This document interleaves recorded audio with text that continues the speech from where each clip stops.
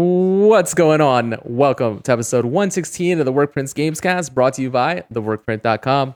As always, I'm your host, Rob, and I'm being joined by my two faithful co-hosts, Bilal and Kevin. What's up, Bilal?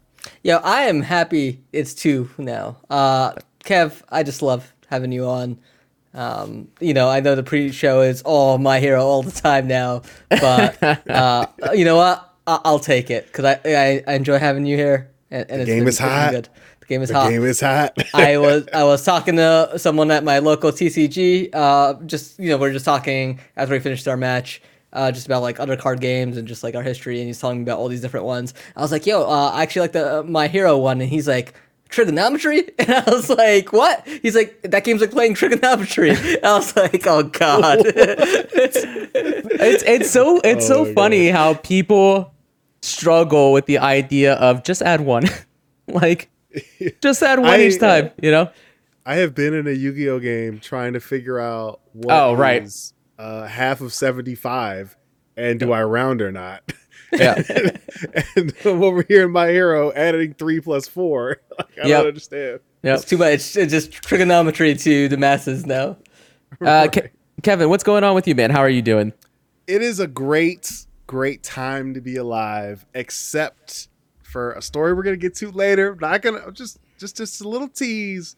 We might have to pour out some liquor for one of the hallmarks of the things that have brought us up.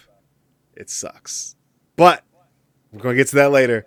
It is dope. It's a dope time to be alive. Card games are flowing. I didn't die in Tarkov today. Always a good day. It feels good. All right. Well, let's just get right into it, and let's get into what we've been playing. I am the only one that wrote anything on our behind the scenes document. Have either of you guys played anything recently? I mean, if you want me, I could take 1 minute to be like, I've been playing Marvel Snap, and that's fine. I've been practicing different type of decks on One Piece TCG Simulator since I'm going to the Treasure Cup this weekend. And good luck. Thanks. I don't know if I'm like, I had a very good locals last week. I did very well. I learned from mistakes. I beat that guy that took forever. Every this guy, every game this guy plays it gets timed out. And and then all I wanted to do was make sure that I didn't give him an advantage because they go by life cards first. And so I was like, I'm just gonna play this smart because this is gonna run out of time. And I beat him. And I was so happy. It's funny you mentioned that because we play at a place where the scene is still fairly new. We have players that are still fairly new. And even though I like to think that even though I'm still fairly new, I've played enough games. I've been playing webcam stuff and I played in Nats and I play decks I know for the most part. And so I'm fairly quick. So I think I sat down and played one with Kevin, and we were playing and we're just going at a pace that like is the pace you're supposed to play at.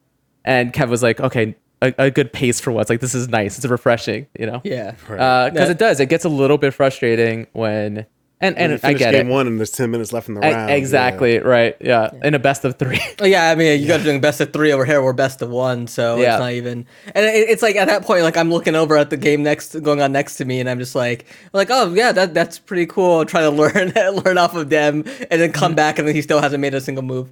But no, like I've been trying to fine tune decks, but I don't know if I'm just cursed or if everyone that's playing on the One Piece TCG Simulator is just really good, because I feel like the draws I get are like, okay, this is fine, but everyone else gets like the perfect hand every single time, and I'm sitting there like, I don't know what to do. Maybe I need to refine my deck. I've been researching, watching YouTube. I don't know. Sometimes you just don't draw. You just don't draw. You just don't draw. I had Master Duel. Yeah, I had a day where I was playing webcam games against this guy that I play. He lives out in Portugal. We play a couple times a week, actually. And normally it's back and forth, right? It depends on the decks we're playing. I've probably won more than I've lost against him, but it's maybe like 60-40, right? One day we're playing, and I'm playing my Ojiro deck, and 2 games in a row, I just don't draw. I mean, I draw like hand after hand. I draw 1, maybe 2 attacks, but then when I play cards, I'm checking all attacks. And so it was one of those days where like after we were done the second match, I was like, I know I said I'd play more, but I just gotta step away. Like I can't play anymore. And then he sent me a message. He sent me a message yesterday saying how he played against somebody and the same thing happened to him and how miserable he felt. And I was just like, dude, I know. Like, I know. Because like when me and you started doing webcam and I was running that Zoro deck, like I played some other folks from Gaming Giant and I was just on this roll. Like I was not losing. I've won like 12, 13 matches in a row. I was doing webcams with randoms off the One Piece Discord, and I was like, wow, this deck is fire. Little did I know was luck was just on my side because ever since like I brought that back to the local shop, could not win a match with that deck for the life of me. And so I don't know. Sometimes I feel it is the luck of the draw at times, but I think I'm just gonna go in there with like and just do my best, have fun with it, not take it too seriously. Yeah, that's the way. Unless to do I'm it. doing really well. Yeah, because I really want like if I could make it to the top 64 and get at least one of those variants, I'd be so happy. How many players are in the Treasure Cup? What's the cap? 5-12. Oof, that's a big tournament. Yeah. So I'm the one thing I've been noticing is a lot of folks don't have a lot of the cards, which might play in my favor because I do have a full I have more than a full deck. So let's see how that goes. People at the Treasure Cup are gonna. I imagine I'm like I would love to just sit down and there's a little 7-year-old in front of me for the first round and he's like I like Tony Chopper. That's my dream. That's my dream scenario. Is there participation prizing promos just for entering? There's event tournament packs which I'll get 2 to start with, and then depending on how you go through and place, you can get more. So there's no alt art just for entering? No. That's a bummer. At least with Nats, like we got alternate art just for entering, and they even told you at the right before the tournament started that like, hey, if you need to drop now because something came up or whatever, it's fine. You'll still get your participation. Like, just go. Yeah, that sounds awesome. I'm they announced the online regionals, so I'm trying to find the day I'll be back. But those include set 2. So I ran it by my wife. I'm like, hey, I'm going to need a day. I'm not going to go anywhere. I'll be in my office just playing card games. But she's like, yeah, just let me know the day. I did the same thing. But that's just been me. My Steam Deck is waiting for me to pick up One Piece again and play, continue through Odyssey. I was talking with Race, who's been playing Dead Space, the remaster of that. And he's been sending these screenshots of that game where I'm just like, God damn, that's what you call a remaster. I will be starting that game tomorrow, but I'll get to that when I talk about what I've been playing. What about you, Kevin? You been playing anything besides Tarkov, or just Tarkov all the time? I've been spending more time just getting ready for Harry Potter. I think that comes out in less than a week. Next week for early access. So I don't even know. I know it comes out in somewhere around a week. And I am trying to like be ready but not be spoiled, and that's such a fine line to walk, especially when like it's a story driven game. So it's funny that game in particular it gives you the ability to basically be a complete psychopath without any consequences. And whenever a game gives you the option to be evil before it comes out, I always say, you know what, this is gonna be the game. I'm gonna play evil. I'm gonna do it. And then I start playing it, and I am just a Boy Scout. I just cannot, like, for the life of me, do the horrible things in the games. I did punch that reporter in Mass Effect 2. Yeah, 3. no. You didn't even do that? I did not. Nope. I played all through Mass Effect 3. I do not remember being able to punch a reporter. Oh, you know what? I think I did punch her because the option just said interrupt. Yeah, I did not think that's how I was going to interrupt her. And so maybe I did punch her actually, but I mean, even still, that's one paragraph, one negative point.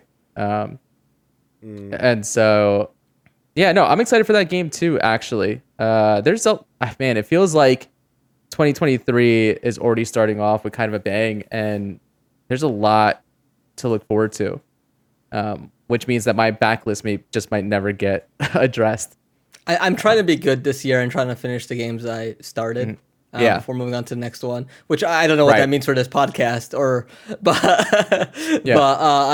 I just need to find time and just like finish One Piece and get ready for Hogwarts. Yeah, as far as what I've been playing, besides the usuals like Smite, Warzone 2, and Apex, I continued my playthrough of Hi-Fi Rush, and I finished it. So how long? Really? It was longer than I thought it was going to be, actually. I thought when I first started playing that game, I thought that game was going to be like a 6.5 hour game. I think it took me 8.5 or 9. I could probably look up exactly on how long to beat. It says 10.5. It's 10.5. Yeah. Yeah. And so I don't think that's crazy off. You're just a skilled pro gamer. That's why. No. I did explore a lot of it. I don't know if I went through every nook and cranny, but I did explore quite a bit. And then, without spoiling anything, but there are areas of that game that you can't reach until after you beat the game, and so it does give you an incentive to kind of go through some of the areas again and read through it. Oh, actually, no. My time played according to the Xbox app is 9 hours and 54 minutes. Okay. And so I was very close to that 10.5 hours. Now, I've heard, I don't think you played through a boss battle last week because the game had just dropped, but I played through the first boss battle, but I should say I played through a mini boss is what I played through in reality. Yeah. But I heard the boss battles are fantastic. They are awesome. It's really funny. This game is, we talked about it last week. It's like $40 on Steam, something like that, right? Is what we came around and found out. 30, 40, something like that. Something like that. And it definitely has a very like Xbox 360 era, maybe even earlier era. Well, no, Xbox 360 era, like platformer / action game in the vein of Devil May Cry. Of course, it's got this gimmick of, or this mechanic involving also being a rhythm game and being on rhythm and stuff like that. But it's what a modern good one of those would be and should be. And those games, action games in particular, like boss battles when done right, are the highlight of it, right? I mean, that's kind of the difference between, say, an action game and a first-person shooter most times, is that like boss battles in action games should be the highlight, and they absolutely are in this game. I saw that, I don't know if they said that they took a lot of notes or people were comparing it to, but it definitely feels kind of like when you're watching Edgar Wright's Scott Pilgrim versus the World, and just the way that all of those X's get introduced is very similar to how all the bosses get introduced, and it's very stylized, it's very cartoony, and yeah, the fights are awesome. And like every single one is memorable in its own way. And so while it definitely was longer than I thought it was going to be, it didn't feel like a long game. Like, it didn't feel like a chore. It did feel like a game that was like, all right, I want to sit down. I want to play this more. And it also had this element of like, I know I just beat this level. I know it's late. I should go to bed, but I know the boss is right around the corner. So I'll just play one more level, right? Which would turn into, I'll just play one more level. And yeah, I had an absolute blast. I know it's getting a ton of praise. It's getting really good reviews. Somebody asked me earlier today if I had to score it personally on a scale of 1 to 10, not being objective, right? Mm-hmm. Being subjective based on my taste and stuff like that. This game's a 9 for me. I actually think the writing is very, very good. Some of it is corny in the way that like cartoons are corny. And it does mess with a lot of tropes. I mean, the big like reveal you kind of see a mile away. But it also has moments of like the unexpected hero, like rising to the occasion, and maturing through this story while still being a goofball. Like the stuff you see in the cartoons we grew up with is all there, and it's awesome. I love that game. And yeah, it is there's also a ton of like Easter eggs in there, especially from Tango Gameworks previous stuff. There is stuff about Evil Within in there. There's even a moment, and I don't want to spoil it because people hopefully will play this and get to that moment, but there was a moment where something happened and I was like, and it's hidden off, and like really easy to miss. But I immediately like looked up like, wait, what just happened? Like this all feels familiar, and then saw what it was, and I was like, okay, yeah, that's cool. I really like that. And so yeah, I can't speak highly enough about we'll say $40 budget title that released right into Game Pass without any publicity. Like it's awesome, and we talked about this last week, or maybe it was a week before, how I was kind of in a lull when it came to games. Just the releases, nothing was getting me super excited, and this has totally reinvigorated me. And now I'm back on my BS. That's awesome. Now that I've beat this, I'm going to start Dead Space remake right away. I anticipate that I'll beat that before next week's podcast, and I'm back more or less on a cadence of hopefully, beating a game between each episode. After that, God, I can't wait to get back to that, man. I wait to say that again. No, I have that. I have it. Hi-Fi Rush downloaded on both my Xboxes and PC. Mm-hmm. I've turned it on. I even turned HDR on this monitor to enjoy the colorful world of that game. And I just have not had time to start it. It's just been a crazy work week. No, I'm glad to hear you speaking so highly of it, just because we don't get many games like this, and the fact that it's good. I hope it can start a trend of more games like this from high quality studios. I know they're not multi-million-dollar sellers, but I miss them. Yeah, no, I think I talked about this before too, is that one of the things that has happened with Bethesda in particular, and or actually Microsoft Game Studios as a whole, is that these studios are working on these big budget titles, but then also have smaller teams working on like these pet projects, right? And so you have something like Grounded that came out that wasn't meant to be like it was a departure from their normal stuff, and was a smaller team, and it came out in early access and was work in progress. And that turned out awesome. And then you also have, while I haven't played it yet, that one that came out from Obsidian again, Pentiment? Yeah. Yes. And so I actually want to give that a shot now too. Yeah, these smaller titles come in as like little side projects out of these studios is awesome. And I wish we would see more of this kind of stuff.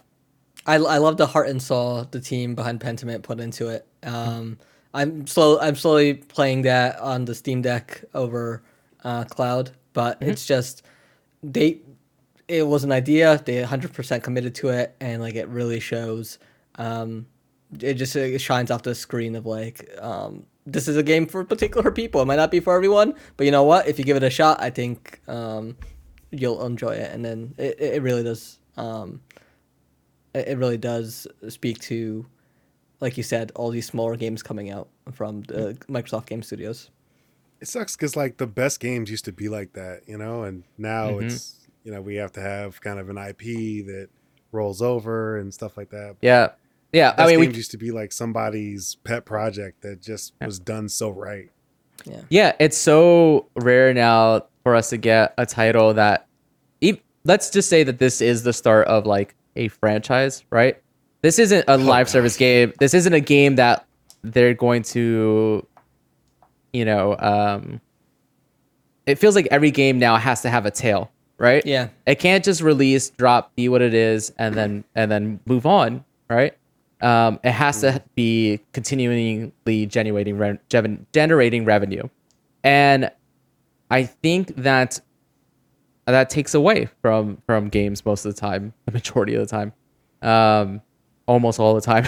And so it's nice and refreshing not only to get something that is smaller, even still at 10 hours, right? But also something that's colorful and different and unique. And it was super, super refreshing. And it definitely hit right when it needed to for me personally. And so, yeah, I highly recommend anybody who's got Game Pass to give that a shot. Even if you don't have a Game Pass but you like action games, you like platformers with very light puzzle solving and stuff like that. Like I think it's for you. I think it's awesome. All right, that wraps up what we've been playing. Let's go ahead and get into news. We are actually going to kick off the news with a little bit of a big down note. So Annie Werschig, who played Tess in the Last of Us game, has died at age 45. My favorite role of hers was Renee Walker from 24. She was just like the female Jack Bauer. And it just makes me really sad to hear. Yeah. So she had been battling cancer since 2020. It sucks. Cancer sucks as somebody who has had family members, who have passed away due to cancer. At 45 is so young. Yeah. No, 100%. It's a bummer. I do want to point out that if anybody's interested, there has been a GoFundMe set up to kind of help support her family and stuff like that. It's tragic. I was excited to see her face on my feed again, and then I read the tweet, and I was like, no. It just sucks. It feels kind of weird to transition out of something like that into stuff that doesn't matter, but we're going to do it anyway. And we're going to talk about something that I'm excited for, that I was actually hoping to give a try before we did the podcast, but got caught up and didn't get a chance. Marvel Snap finally has battle mode, and it went live as of yesterday. Bilal, have you had a chance to play this yet? Not the battle mode in particular, but they also released this alongside some patches, and they finally fixed the leader, which is possibly my most hated card in the entire game. Have you come up against it at all? So I have not, because leader wasn't available when I was heavily invested in Marvel Snap. And then, as you know, I've talked about it before, when they announced that battle mode was coming, I kind of took a break. I was like, oh, I'll just wait for that, and I'll play with my friends. And then when I do hop on and play a couple of matches at night, it's usually like I'm so low down the tier that I'm still playing bots and new players. Okay. And so I haven't ran into it yet. I do remember you complaining about it. It's essentially, it's a turn 6 card that you drop, and then it literally copies all the cards your opponent drops, but on your side of the board. So if you drop 4 cards, it copies 4 cards if the spots are available. And there was no counterplay. There's no way of knowing if someone was going to play it, and so it got really annoying. And so in order to nerf it, they now it copies the cards and it shifts it one to the right, so now you can kind of at least it's a bit more fair in my opinion of how they've handled it. I think that for me was the second most exciting thing in this update. But for the battle mode, they added a new icon on the nav bar at the bottom. You click on it, and it's called game modes, and there's something called friendly battle, so you can go in there. That's the only mode in there right now. But just them naming it that way implies that they have more modes they plan on releasing into that, which is good news, and that's cool. And then you click into it, and then it gives you the option to either join or create. When you create a match, it gives you a unique code that you can then send to your friend, and they can join through that code. Somebody apparently hit max collection level. Yeah, I saw that. It's 22,000 something, which is absolutely insane. That's nuts. You're not that far off from it, though, right? No, I'm only in the 2,500s. Oh, okay. Only. Kevin, have you played any Marvel Snap at all? Life this thing. Yeah. No, I've seen the commercials or whatever, but I played you lose your life to it. Yeah, I played Yu-Gi-Oh! Duel Links. When that came out, put a few hundred hours into that, and then I was playing the Dragon Ball Super, not Super, but Dragon Ball Z card game that was similar. Put it was the Japanese one. Put a few hundred hours into that. Now I'm just I'm not doing that again. Yeah, so this one, here's the problem. The problem with this one is that this one is so easy to get into, and the matches are a few minutes long each. So it is very much okay, I'll just play one more. All right, I'll just play one more. And next thing I know, I haven't gone to bed because I've been playing for an hour and a half. Do you know the amount of times I've said I'm going to bed early and I've laid in bed for 2-3 hours? Yeah. I'm feeling it this week because of how much sleep I have just given up. And I'm just I know I'm going to go to bed. And I'm well, I'm working towards this mission, or I'll hit this insane win streak and be I'm so close to 70. I'll get to 70 and then I'll call it. And then I drop 3 levels immediately from there. And I'm well, I got to work my way back up. And it's just a terrible cycle. Yeah.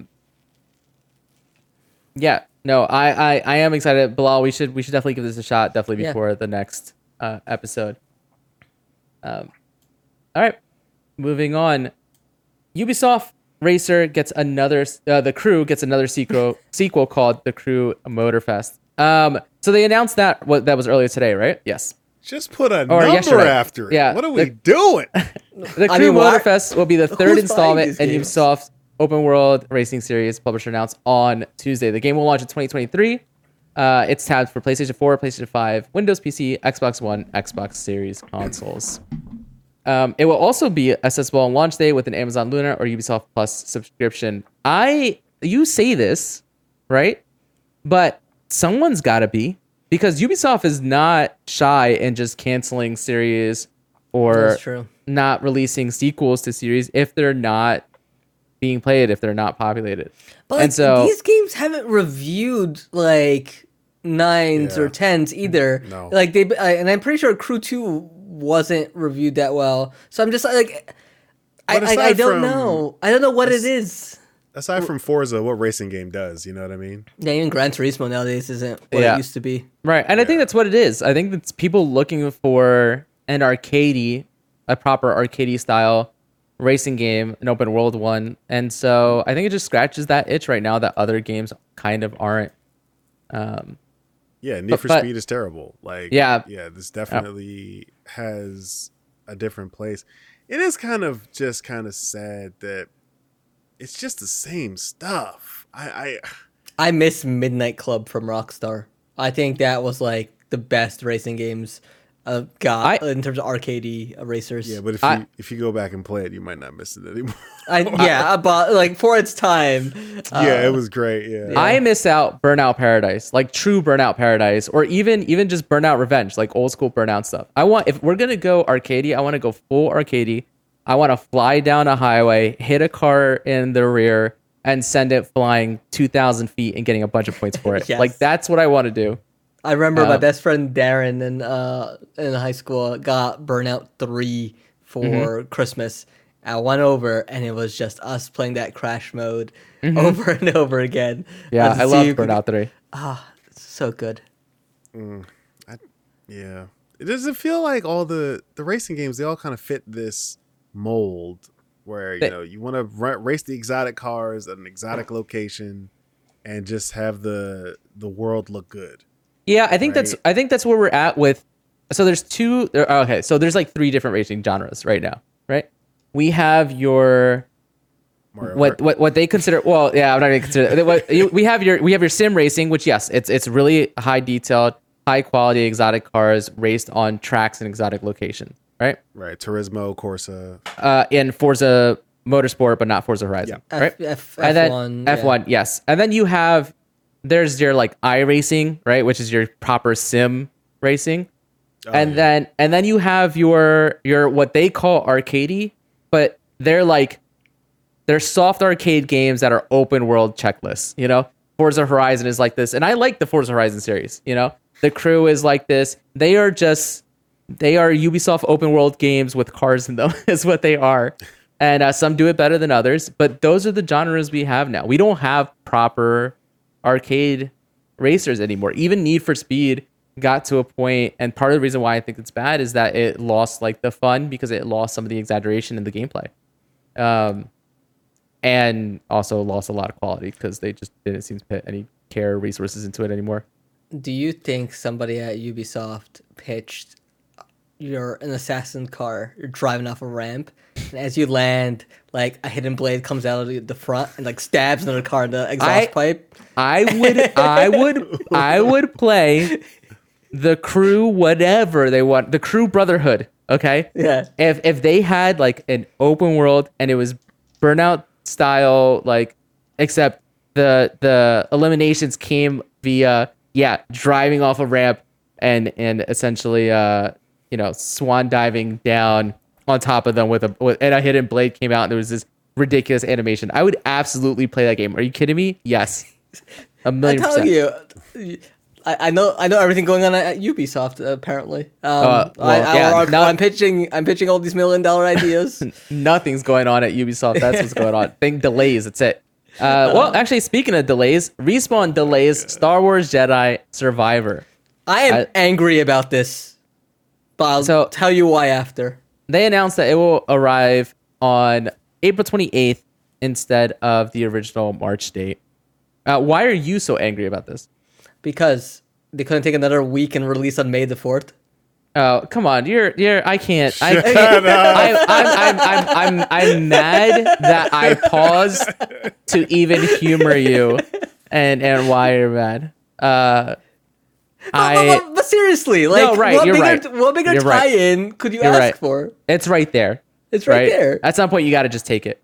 Yeah. So their statement reads that for the last 3 years, the Jedi team here at Respawn has poured its collective heart and soul into Star Wars Jedi Survivor. And we are proud to say the next chapter in the tale of Cal Kestis is content complete. We are now focused entirely on the final state, bug fixes to enhance performance, stability, polish, and most importantly, the player experience. The developer added, in time for the team to hit the Respawn quality bar, provide the team the time they need, and achieve the level of polish our fans deserve, we have added 6 crucial weeks to our release schedule. That's fine. It's fine. This is a game that I am super, super excited for.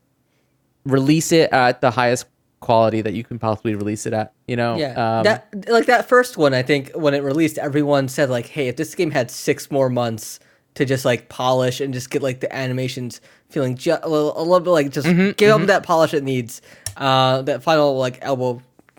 What is it called? Whatever it is. Just give it that a little bit more time to bake. It would have been like a 9 or 10 out of 10. And so if this is what this needs, do it because everyone can wait. I don't want to be the negative Nelly here. Every podcast has one. It's fine. Yeah. If you need 5 weeks, that's not polish. That's bug fixes. Yeah, right. The game is in a bad state right now, and they're gonna try to spearhead a bug swatting effort. I would just don't buy the game at launch. Give it a day, see the reviews, and then buy it. That's all I'm gonna say. Yeah, I think it'll be fine. I mean, they've shown gameplay. The gameplay looks good. I imagine there's probably I saw Anthem gameplay. Yeah, that's fair. That's fair. That's fair. But this is Respawn we're talking about. Yeah. They get the benefit of the doubt. I agree. Also, the first one was amazing. I can't imagine that this game doesn't get an early review cycle. But I mean, we'll see. All right, sticking with EA. EA gives up on Apex Legends and Battlefield mobile games. Rob, this is your fault. They stated, "We have made the painful decision to sunset Apex Legends Mobile. This decision does not come with ease. Factors beyond our control have prevented us from maintaining the high-quality experience and content that our players deserve." And an update from Electronic Arts, they stated, "Following a strong start, the content pipeline for Apex Legends Mobile has begun to fall short of that bar for quality, quantity, and cadence.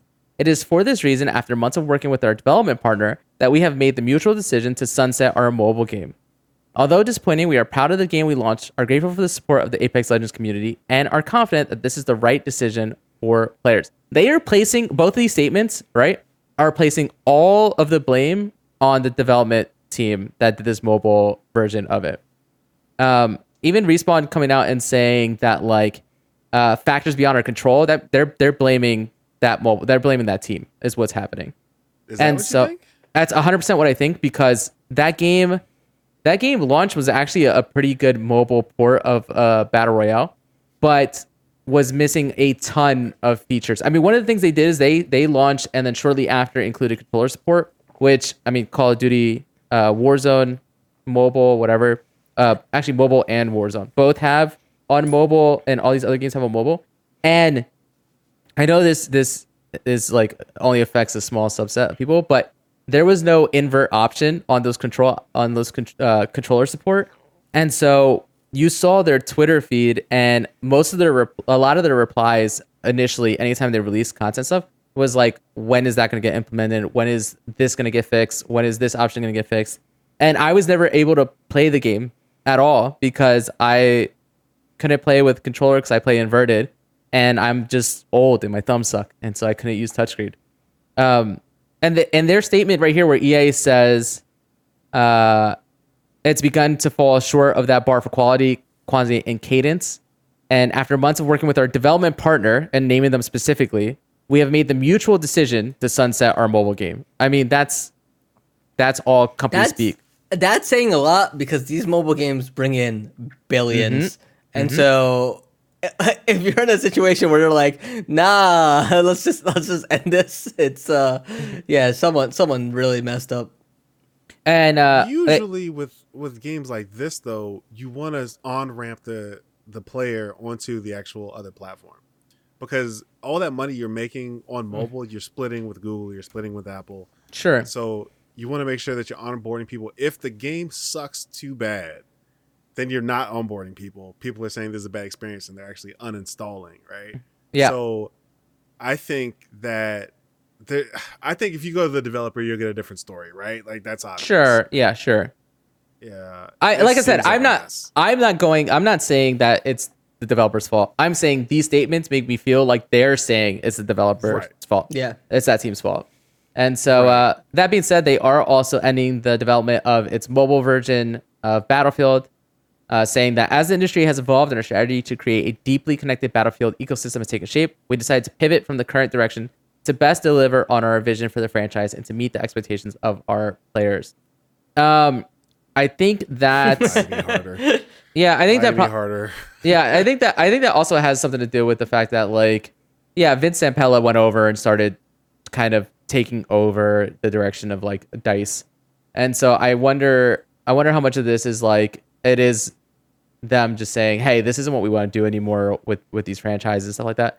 Or if it is just the game was a mess, Yeah, I mean, when you're talking about companies that are on the stock market, it just seems like their decisions always come back to the bottom line. Yeah, of course. Their shareholders, right? Yep. So it's they probably looked at, how much are we paying these people who are making our mobile apps? How many concurrent users are we onboarding?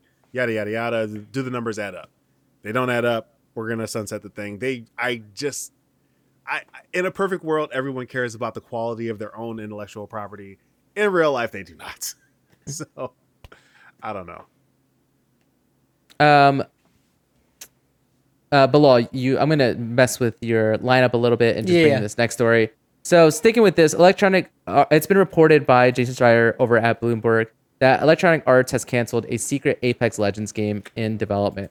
Apparently, it's funny that he titles it as Secret Apex Legends game because it was supposedly going to be a single-player game set in the Titanfall and Apex Legends universe, and it had a code name of Titanfall Legends. But yeah, they have made the decision to cancel that game, which is kind of a bummer. I would be super, super excited. Obviously, I'm a huge mark and for Apex Legends and Titanfall. I mean, as a whole, I think a lot of folks would be down for a Titanfall single player universe game just because of how good 2 was. In terms of gameplay, Respawn knows how to make a fantastic single player game, whether it be Jedi Fallen Order or Titanfall 2, and so I think everyone would just like to see them do another one. I really do think that you could release you could even release an anthology series, giving me different single player experiences with the different Apex Legends, right? In theory, you already have their ability kits nailed down. You already have the guns, right? You just use the same guns from Apex Legends. And then you've already built enough lore that you can either do a side story or you can visit their history, right? I would absolutely love something like that. It's a shame that we'll never see this. This makes me feel like that we're never getting a single player game in this universe again. But yeah. Which feels odd because I feel like they've been investing so much in Mass Effect and Dragon Age that I feel like EA has kind of taken a turn on single player games. Before they're oh, nobody wants to play them, and now they're investing heavily. And so why not give it give us something from a developer that knows how to do it really well. But also, like, you guys have seen like stories from the Outlands and stuff like that. Like, Yeah. they've put a ton of resources, more resources than normal, into just building out the story of the universe. Yep. And the story of each character and making sure each one's textured and meaningful. Mm-hmm. Like, you could easily, I would think, easily make a really good story-driven game in the Titanfall universe. It's Yep. I 1,000,000%. I hope that maybe this was canceled in lieu of something better. Probably not, but it would be dope if that was the reason. Yeah, no, agreed. One can only hope.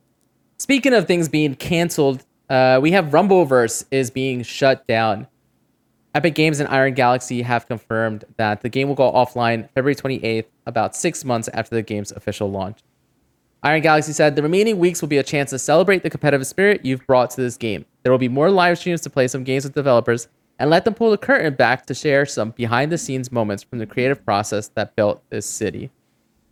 Anybody who spent money on the game is eligible for a refund on any platform. They stated that they will share a FAQ page with additional refund information soon. Does this... all right. Did either of you guys play Rumbleverse? It was just one of those things that it was like, oh, this looks cool. It seems fun, but this is just so past the point of like a new battle royale entering the fray that I feel like people already chose, like, because this came around the time of metaverses. Is that what it's called? Multiverses. Multiverses. I don't even know if this is out of beta. Is it? Yeah, I think so. It did. Yeah. Let's see. It formally launched on August 11th. Yeah, early access was January 2022. Yeah. Yeah, it was just... it looked cool, fast. but... Yeah, it was just one of those things where it was just like, there's so much other stuff to play. If I'm going to invest in this and its battle pass, then I have to drop something else, and I didn't care to. Yeah, I saw... It's funny. Here we go. Yeah, here it is. All right. So Adam Boyce... who's one of the higher ups over at Iron Galaxy, he had an open letter to the Rumbleverse community. He posted it. This was written by the whole Iron Galaxy team. At Iron Galaxy, we believe very strongly in the value of bringing people together to share meaningful experiences in games. Every single one of us is a gamer. It's what motivates us to create. With the announcement of the sunsetting of Rumbleverse, we want to share a more personal note with the players who have joined us in Capital City. All right, I'll just read through all of it quickly. When you work on a video game, you imagine the community that will show up to play it someday. For years, we dreamed about a lively city filled with people fighting to become a champion. We strive to create a vibrant place that celebrated the competitive spirit. Our goal was to bring joy back to online multiplayer gaming. The people who gave Rumbleverse a chance and took it on as a new hobby have validated every day that we put into bringing our ideas to life. We have loved watching you play. We have learned from your stories and your insights. We even passed around the art you've created to immortalize your best moments in the streets. It is our sincerest hope that this news does not mark the end of Rumbleverse. You may not yet have seen the Rumble in its final form. If we can welcome people back onto the deck of the Battle Barge again, we hope you'll be there, laced up and ready to take your rightful place in the canon. That's actually the part I just want to get to. They say that Iron Galaxy will continue making games that are passionate or purpose, or people filled with skills and inspiration to keep the world playing. Thank you for playing. This is not the last time you'll hear from us. This is not the last time we'll invite you to play. So yeah, this open letter definitely makes it feel like it is all like Epic Games was just like, yeah, we're not seeing any return on this. And so it's kind of a bummer because I played it. I think it had some good ideas. I do think that like a brawler melee focused open world game can work. I just think that this game felt... There was something about the actual hit detection and collision that just didn't feel that great, in my opinion. What it felt like was those N64 WWE games, or WCW versus NWO, those kind of wrestling games, right? Where, yeah, they were fun, but they weren't the most fluid of games.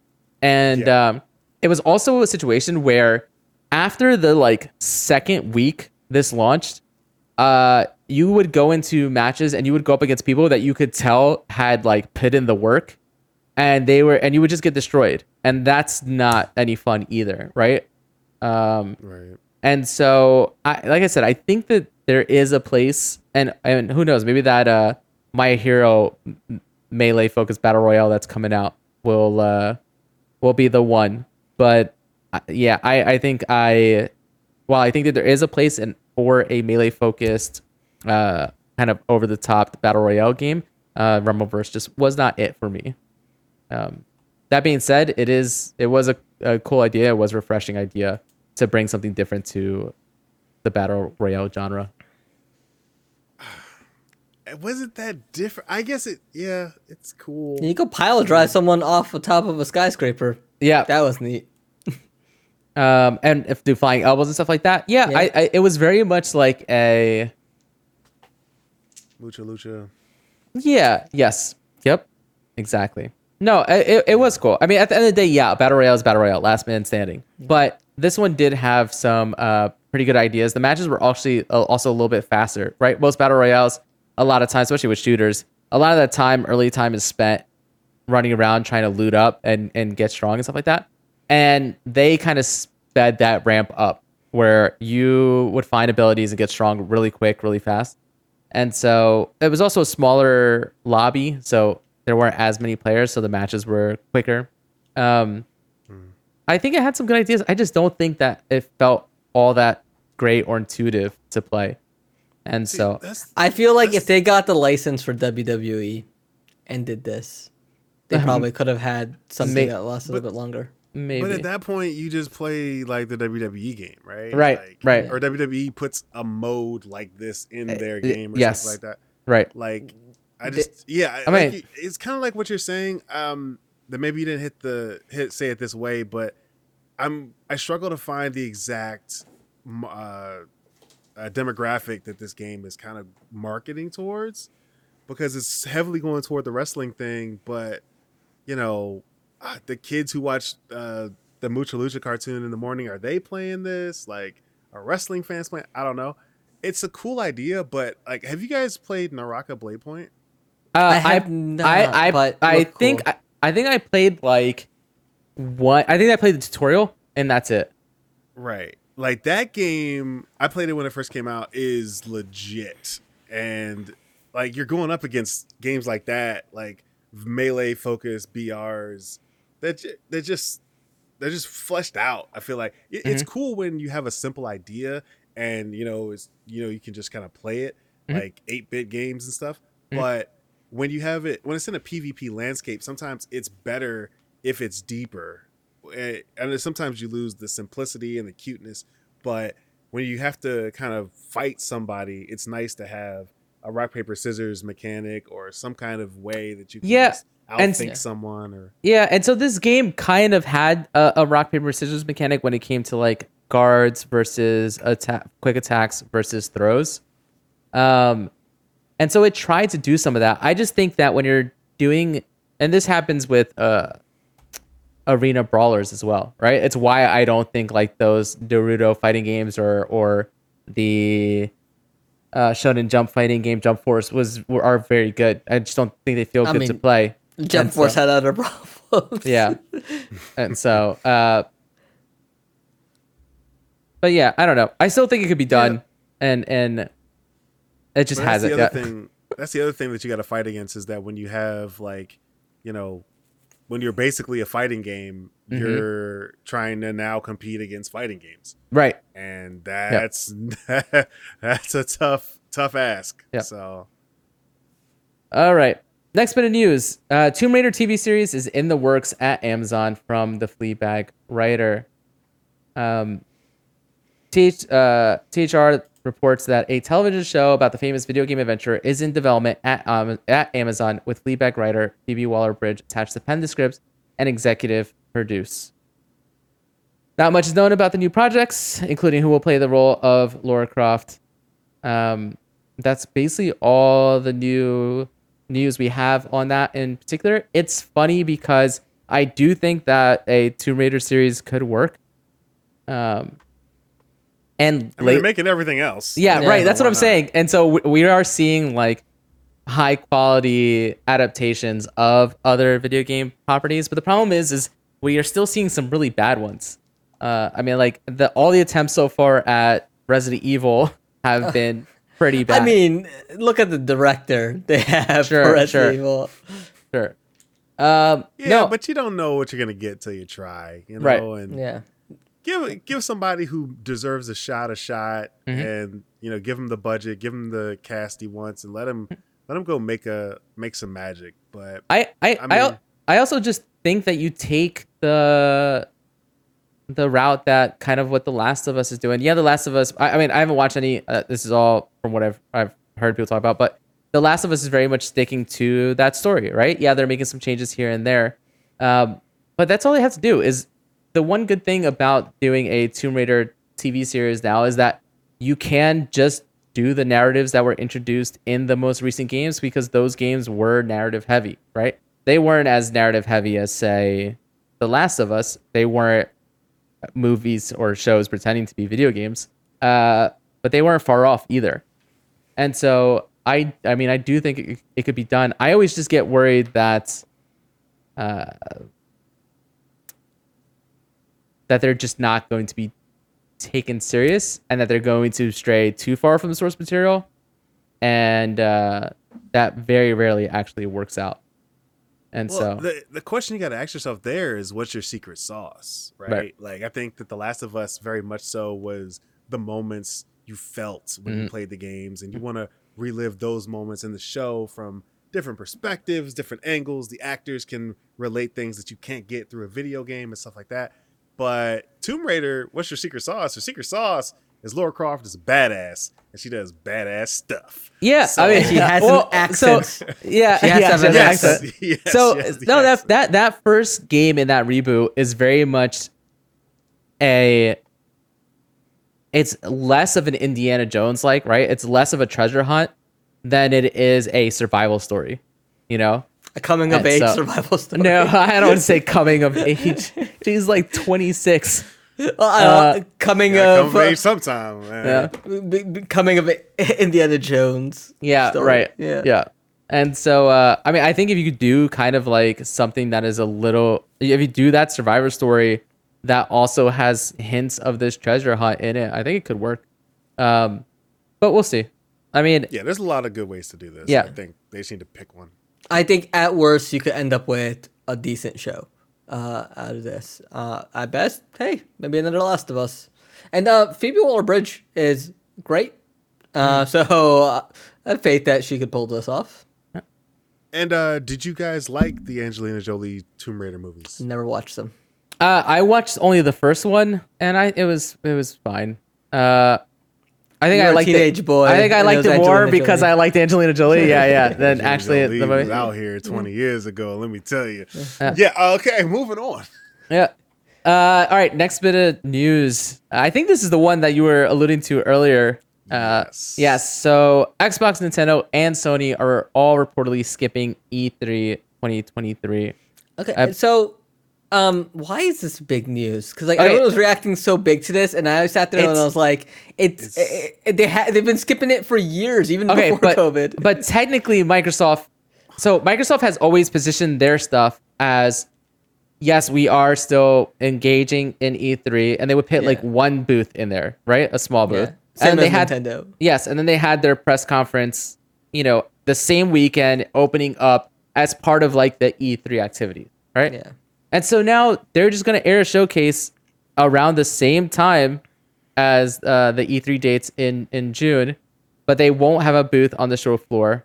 I think the problem is that you have the three major the only three console manufacturers, right, in reality. And none of them are going to have a presence at E3 this year. And this is the year where they're going full on PAX East with it, right? And making a show catering towards the public. And without Comic-Con isn't as special without the big players there, right? Without Marvel, without DC, without Skybound. Without the big players there. This last New York Comic Con, I could tell you, was not like, it was cool to be back at Comic Con, but like a lot of big players were missing, even from the gaming side, and so it felt a bit lackluster. Yeah, and so it's just not the same. And so while it could still be a fun event, especially if the public is there and if they do have people, um, it's just kind of a bummer that there's going to be no big presence there. Apparently, IGN sources have pointed to ongoing frustrations with the ESA's management of E3, and that apparently ReedPop is said to be surprisingly disorganized, with the details of E3 remaining unclear. There's not a good sense that there's an understanding what the show is going to be or how it will come together, which is strange from a company that does such an amazing job with PAX twice a year, the source told IGN. I don't think it's. I can't imagine how this is a hard show to run. It's I'm sure it's very difficult logistically to run, but I'm sure that they do a very good job of it. I mean, if you and me ran E3, I don't think we can get it. I think we can get it done. So I think how many booths you have to run, how many things have to be rented out, how many people have to be verified, and that, and the third. I couldn't run an anime con. Listen, like a pared down one. I think it has to be, and it's going to be just another version of what they do at PAX already. I think it's going to be a big departure from E3 in the past, because I think you do have to have talks. You have to have exhibition hall. You have to have different talks that people go to and stuff like that. And so, but I think you still need the big players there, because if you don't have the big players there, then it is just another PAX. And so, here's what we're gonna lose with all three of them leave. And I think that this has been a long time coming, ever since Nintendo Direct got invented, and Nintendo's kind of circumvented competing with their messaging with Xbox and Sony, because Nintendo's not as big as Xbox and Sony when it comes to their advertising budget and things like that. So now we're entering a space where no one wants to compete with each other for eyeballs.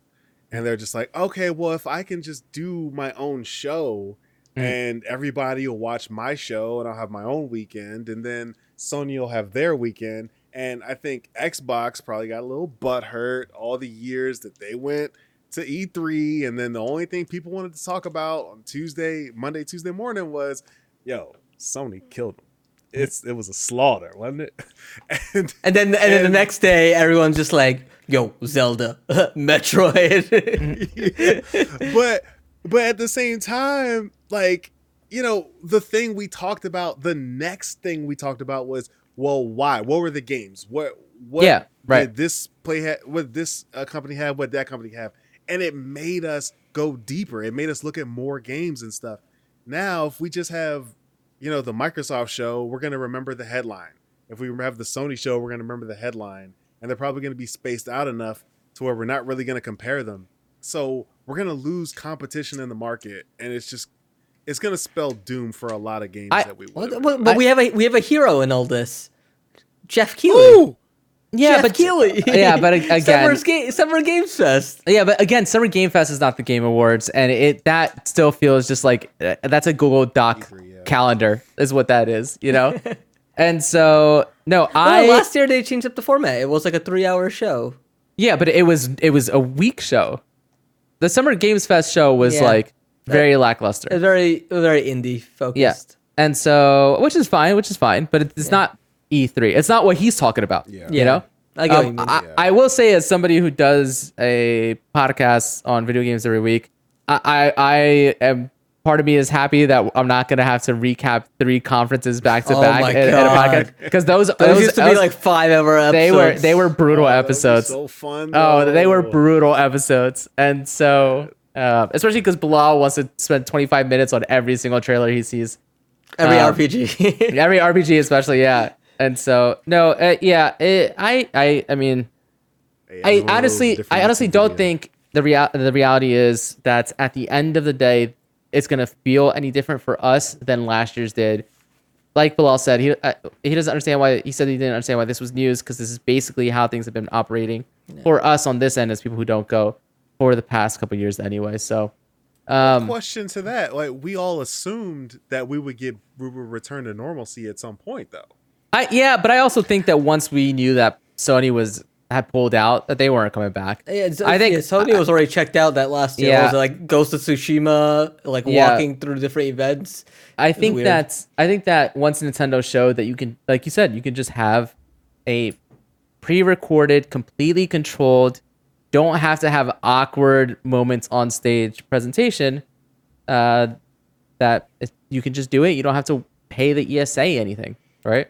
Yeah, listen. I don't need to see Ubisoft start another press conference with Just Dance performance again. Yeah. Well, you're going to because you're going to because they're still gonna have one.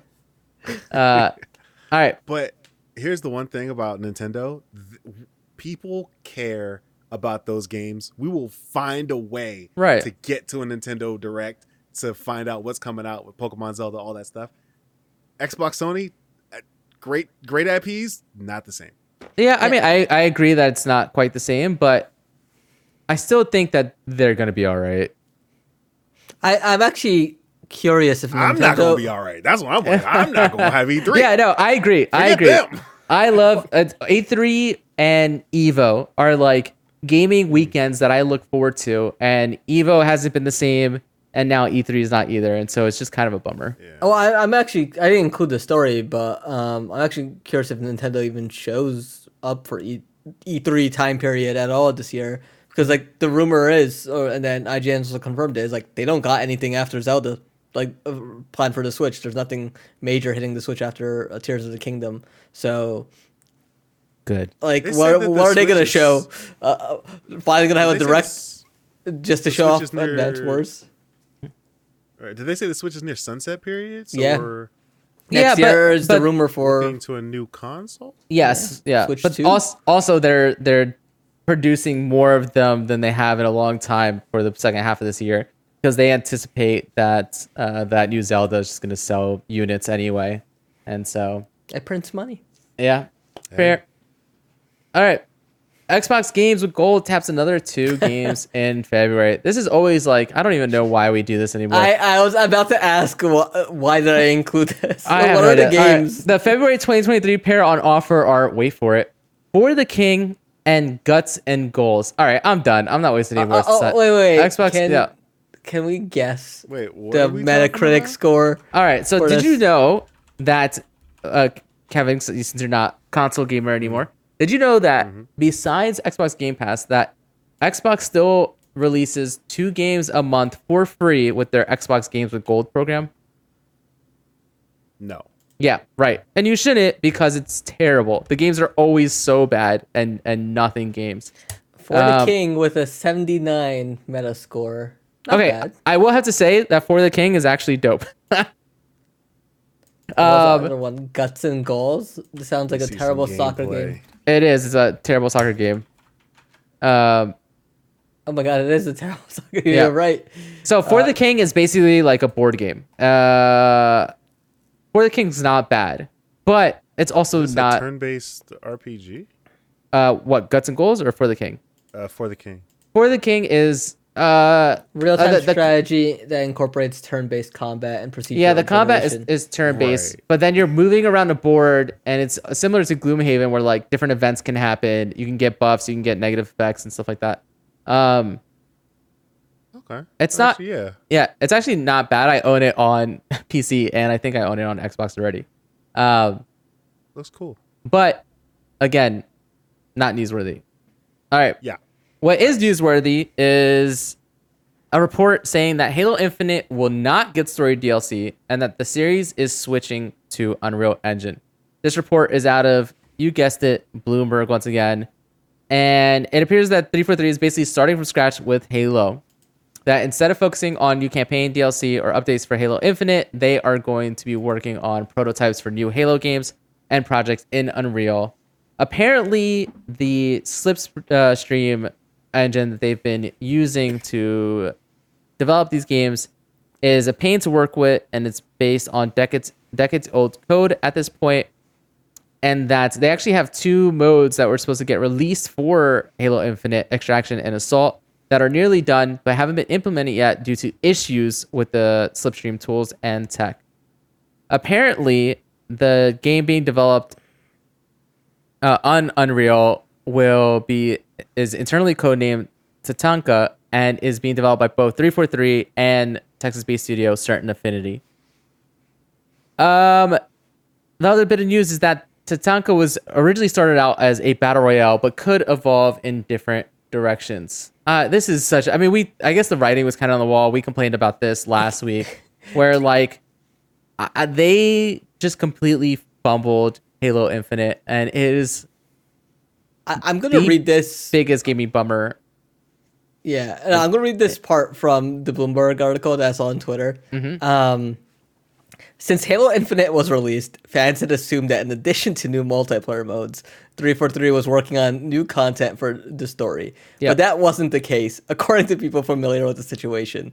Developers were making prototypes in the Unreal Engine and pitching ideas for new Halo games rather than working on new missions for Halo Infinite. Many of those developers were laid off this month, and the company isn't actively working on new story content, the people said.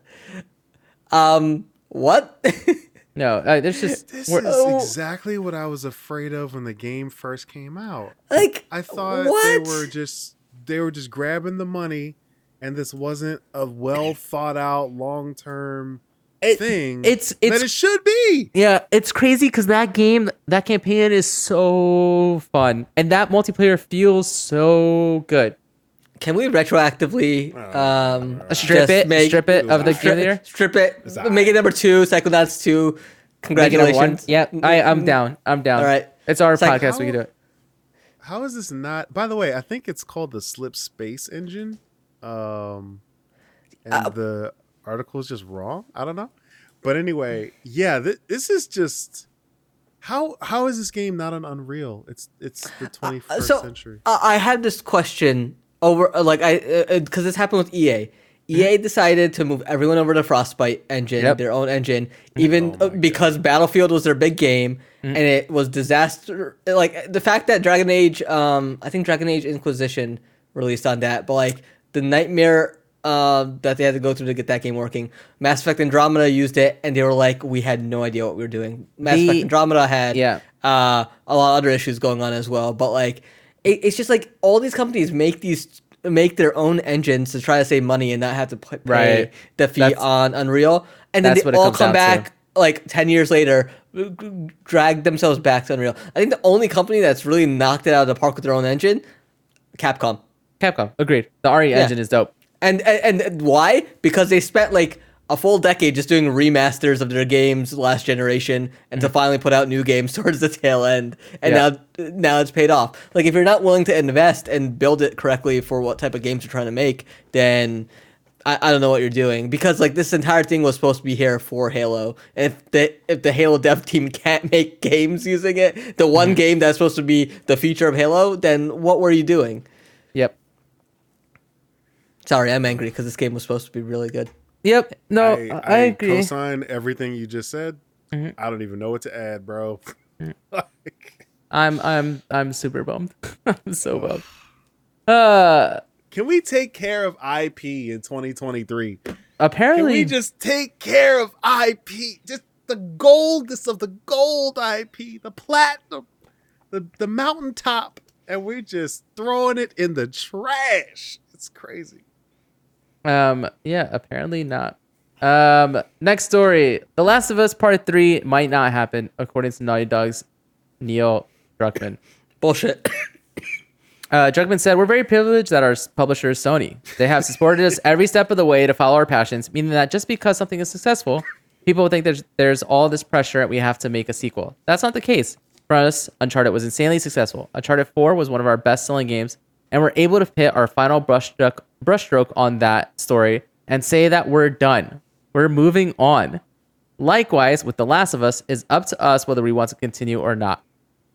Our process is the same thing we did when we did Part 2, which is if we can come up with a compelling story that has this universal message and statement about love, just like the first and second game did, then we will tell that story. If we can't come up with something, we have a very strong ending with Part 2, and that will be the end." That game ends with a massive cliffhanger, sort of. Like, there are open threads at the end of 2. That's the end then, bro. Yeah, I guess.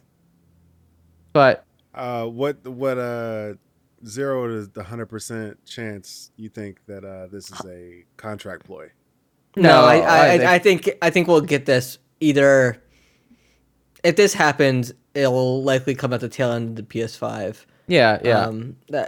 It's just a matter of time. Like, I mean, this is the right way to do it. I mean, they're saying they're not going to make it. Like, why do you say that? I think they don't have a story yet, and once they figure out what that story is, they'll do it. It's George R. Martin. Like, he knows how Game of Thrones ends. He's got to fill in he's got the outline. He just doesn't know. I actually think more than anything that Neil Druckmann is busy now with the TV show, and I think that this gives Naughty Dog, by coming out and saying something like this gives Naughty Dog the freedom to come out with another IP. We're also, while we're not getting he says that we might not get another sequel to it, we are still getting games in that universe. I mean, that multiplayer game is coming out set in that universe. And imagine there's going to be stories told in that. Sure. Yeah. So even if we don't get a 3, right, I think that's not the last game in that universe that we're getting. I also think that's funny that he's like, yeah, Uncharted 4, that's it, we're done. And now we have a story that says a new PlayStation 5 ad appears to include a mysterious tease for an unannounced game that some fans believe may be the next Uncharted. Apparently the new ad... I wasn't going to include this, but then I saw the ad and I was like, no, I could buy that. Yeah. The new ad titled Live from PS5 presents Sony's suite of exclusives, both from PlayStation Studios and third parties like Square Enix, as live action clips on a news broadcast. The clips highlight games like God of War Ragnarok, Marvel's Spider-Man 2, Horizon Forbidden West, Returnal, and Gran Turismo 7. Another live action clip, which is seen only in short, second-long bursts, shows a young woman exploring a cave lit only by a torch and encountering an ancient artifact and blowing the dust off it.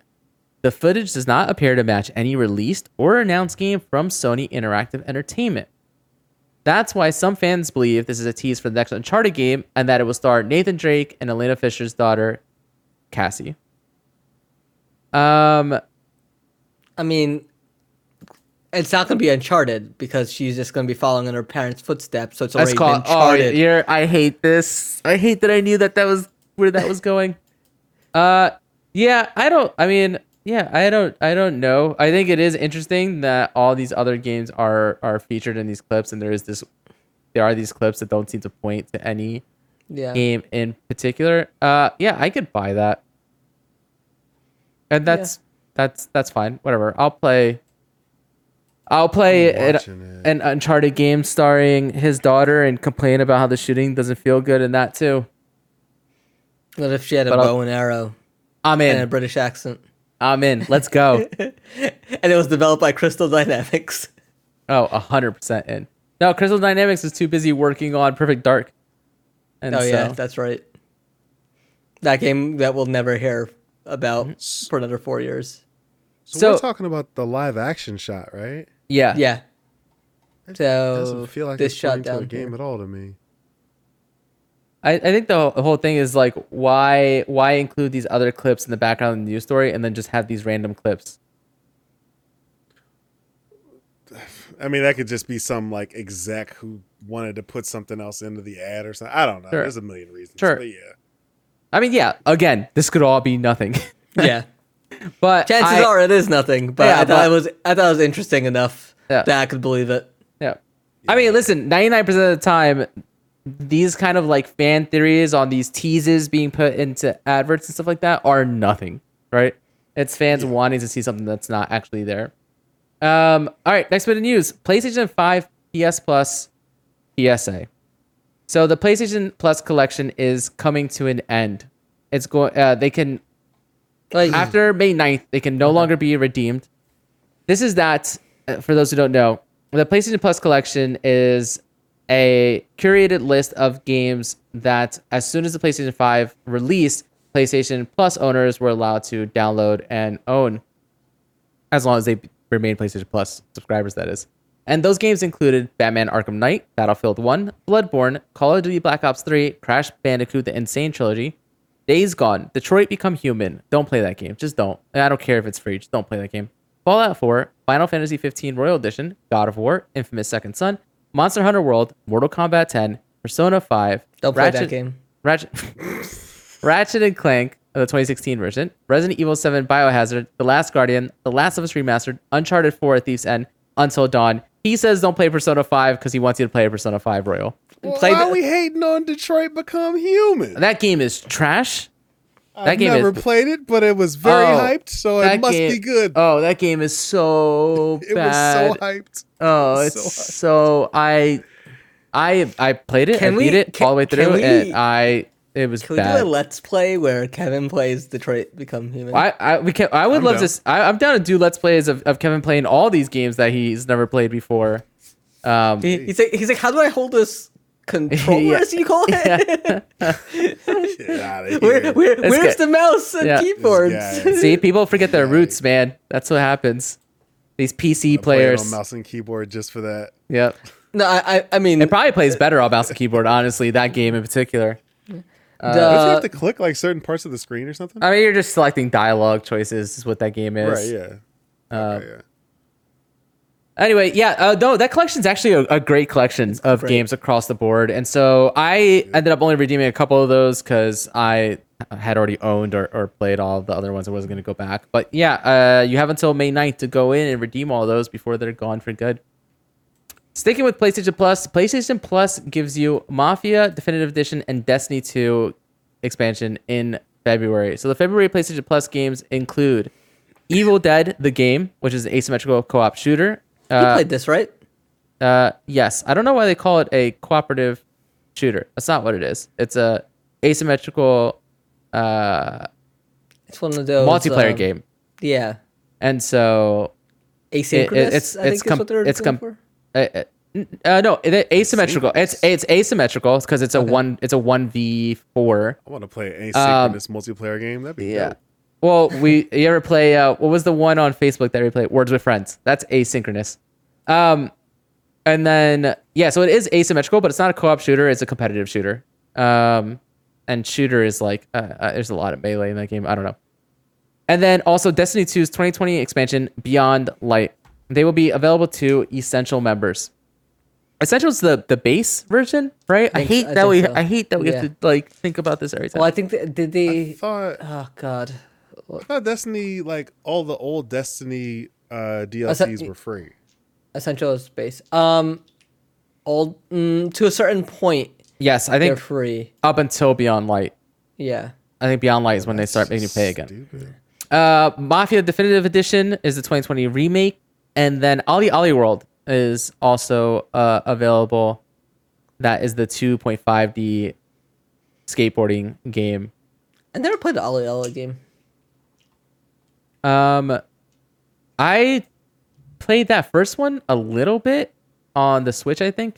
It was cool. Not for me, but it was cool. I don't know. All of these are fine. This is much better than what Games with Gold is offering. But Guts and goals, man. Guts and goals. The highlight, and I like Evil Dead the game. I don't know if there's a huge community still playing that game. I will say that I think the last time I played it, which was like months ago, but it was only like 2 or 3 months after the game actually released. It took a long time to find a match. And so good luck with that. Otherwise, I would recommend... Actually, whatever. I recommend Ollie Ollie World. Who cares? I mean, Beyond Light's good. I shouldn't say that. Beyond Light is good. And so... whatever happened to our Destiny 2 resurgence? I was just talking to Garrett about that. The problem is that getting a group of 3 all at the same time is where the problem fails. Have everyone just play at their own pace. I know, that's no fun. That's not what I want to do in Destiny. But it's the end game.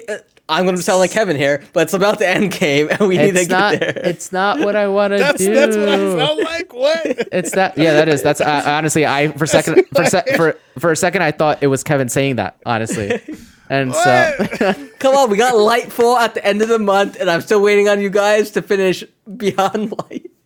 No, I finished Beyond Light. Most games. What's that? Was there one after Beyond Light? Shadow Keep? No, I finished Shadow Keep. Which queen? Wait. Which queen? No, okay. Wait, which one did I finish? I didn't finish Witch Queen. I don't think you started Witch Queen. I think I started Witch Queen. Yeah, because that's the one with the legendary campaign. Yes. Because Kevin, Beyond Light ends with you meeting the copy of yourself. Yes. Yeah, I finished that. Spoilers for anybody who was thinking about picking it up. But I mean, don't do that. Destiny's great. Don't pick that game up. Oh my god. Destiny is good. I don't know if I'm gonna say great. I love Destiny. This game's terrible. You're gonna have to 1 month. Wait, what's they say? 27 days. I'll be talking about Destiny 2. Don't do that. We're going to Neptune. There's a new Strand subclass. The weapons trailers are out. It's gonna be great. It's gonna be great. Me and my boy was like, my boy Mike, friend for the longest current friend. He tells me, hey, Shock, let's pick up Destiny. I'm like, why? He's like, it's fun. It's popular. It's got to be good. I'm like, all right, cool. We put 1,000 hours into Warframe. Let's see the competition, right? We played Division. We played all the other looter shooters. Let's try the original. Pick up Destiny. We played through the Cade 6 storyline. Oh, I never played that. I never played that storyline. You didn't play it Forspoken? No. Really? Yeah. It's a good story. Good story. Some of them. Some of the DLCs are very good. The Cade 6 one was very good. I'll give it that. That original story was terrible. I think for the most part this story is a mess, and that's not why I played those games. Tell me you at least did a raid. Yes, we tried the raid. Right, that was the very last thing we did. Yeah. we So get in the raid and just nobody wants to talk to us. And we're trying to follow people around. Yeah, that's a bummer. We're trying to figure out what to do, and they're like, I think one dude just said, "Shut up and sit over there," or something like that, and it was just like, I mean, Bilal says that, but can I walk you through the raid properly? Because it's a ton of fun. It requires teamwork and communication. There's crossplay on that, right? Yeah, there's crossplay on it now. Yeah, I would. We could do a raid. I'll do a raid if Kevin wants to do a raid. I would do a raid. We're gonna have to figure out some power levels because mine was about 500 something. You get brought up, and the older raid content is lower level, so you'll be fine for it. Yeah. Okay. Yeah, I mean, I'm fine. I'm always fine to like try things or whatever, and that's cool. But man, I just listen. I've been playing shooters like Tarkov and PUBG for 6 years now, and the guns for everything else like Halo or Destiny, they just feel so plastic. I don't feel like I'm shooting a gun. I feel like I'm hitting someone with a stick. Get that, but I like that. I see that's the difference. I get bored. Destiny feels good. Yeah, I get bored sometimes, and I'm having this problem with Warzone 2 actually. I get bored with like guns that are supposed to feel more like real guns. It happened with Warzone does not qualify. I know, but it happened with me with like even with PUBG. It happened with me with PUBG. It's part of one of the many reasons I stopped playing PUBG. But yeah. Anyway, all right, we're getting off track here. That wraps up. The good stuff. That wraps up. No, but I'll just say this: like we should have never started with Destiny. This is what happens. We're gonna make a separate episode just for Destiny. This is Rob's fault because and then we're gonna play Warframe. This is Rob's fault. My Destiny addiction is all Rob's fault because Destiny came out. I didn't I played through the campaign. I was like, this was kind of bullshit. Like there was no story. What the hell is this? And then I got married soon after I lost my job, and so I was in this weird in-between state. And Rob's like, hey, so while you're applying for jobs and sitting at home, we need another person to help us raid in Destiny. So why don't you join me and my buddies? And I was like, okay, just tell me what I need to do to get to the level. He told me. We did the raid, and it was just like, he gave me a crack rock, and he was like, I have more. And then like the first DLC dropped, The Dark Below, and it had a new raid, and I was just there. I put thousands of hours into Destiny after Rob showed me what to do. He filled the needle up with heroin and he just injected it in my arm. He's just like, just give it a push. Just give it a push. Yeah, but then I stopped slinging rock and you kept going. So I know. I can't take the blame. I can't take the blame. He didn't even offer to put me in rehab. At least all right. That wraps up the news. The drug dealer next door. And wraps up this week's podcast. Let's start off. Kevin, Jock2K5. Why don't you let people know where they can follow you and what kind of content you're putting out there? Yeah, you can follow me on Twitter at Shock2K5. I tweet every day these days. Writing a lot of articles and making videos for channelfireball.com. If you're into the My Hero Academia card game, you can find me there. And there will be content coming in the My Hero Meta YouTube channel as well, as I continue to script and write content for there. It's going to be a big year. A lot of stuff coming. Yeah, that's pretty much it. Bilal, what about you? Yeah, you guys can follow me on Twitter at Bilal_Mian. And on Instagram, I think I'm Bilal Mian or Bilal.Mian. Just look me up on there. You'll find me. Yeah, I'll be at the Treasure Cup. I might actually kind of vlog this adventure because I'm a 34-year-old man traveling, leaving his family behind to go play a card game at a tournament, and that sounds exciting. I'm living my best life. I want to see it.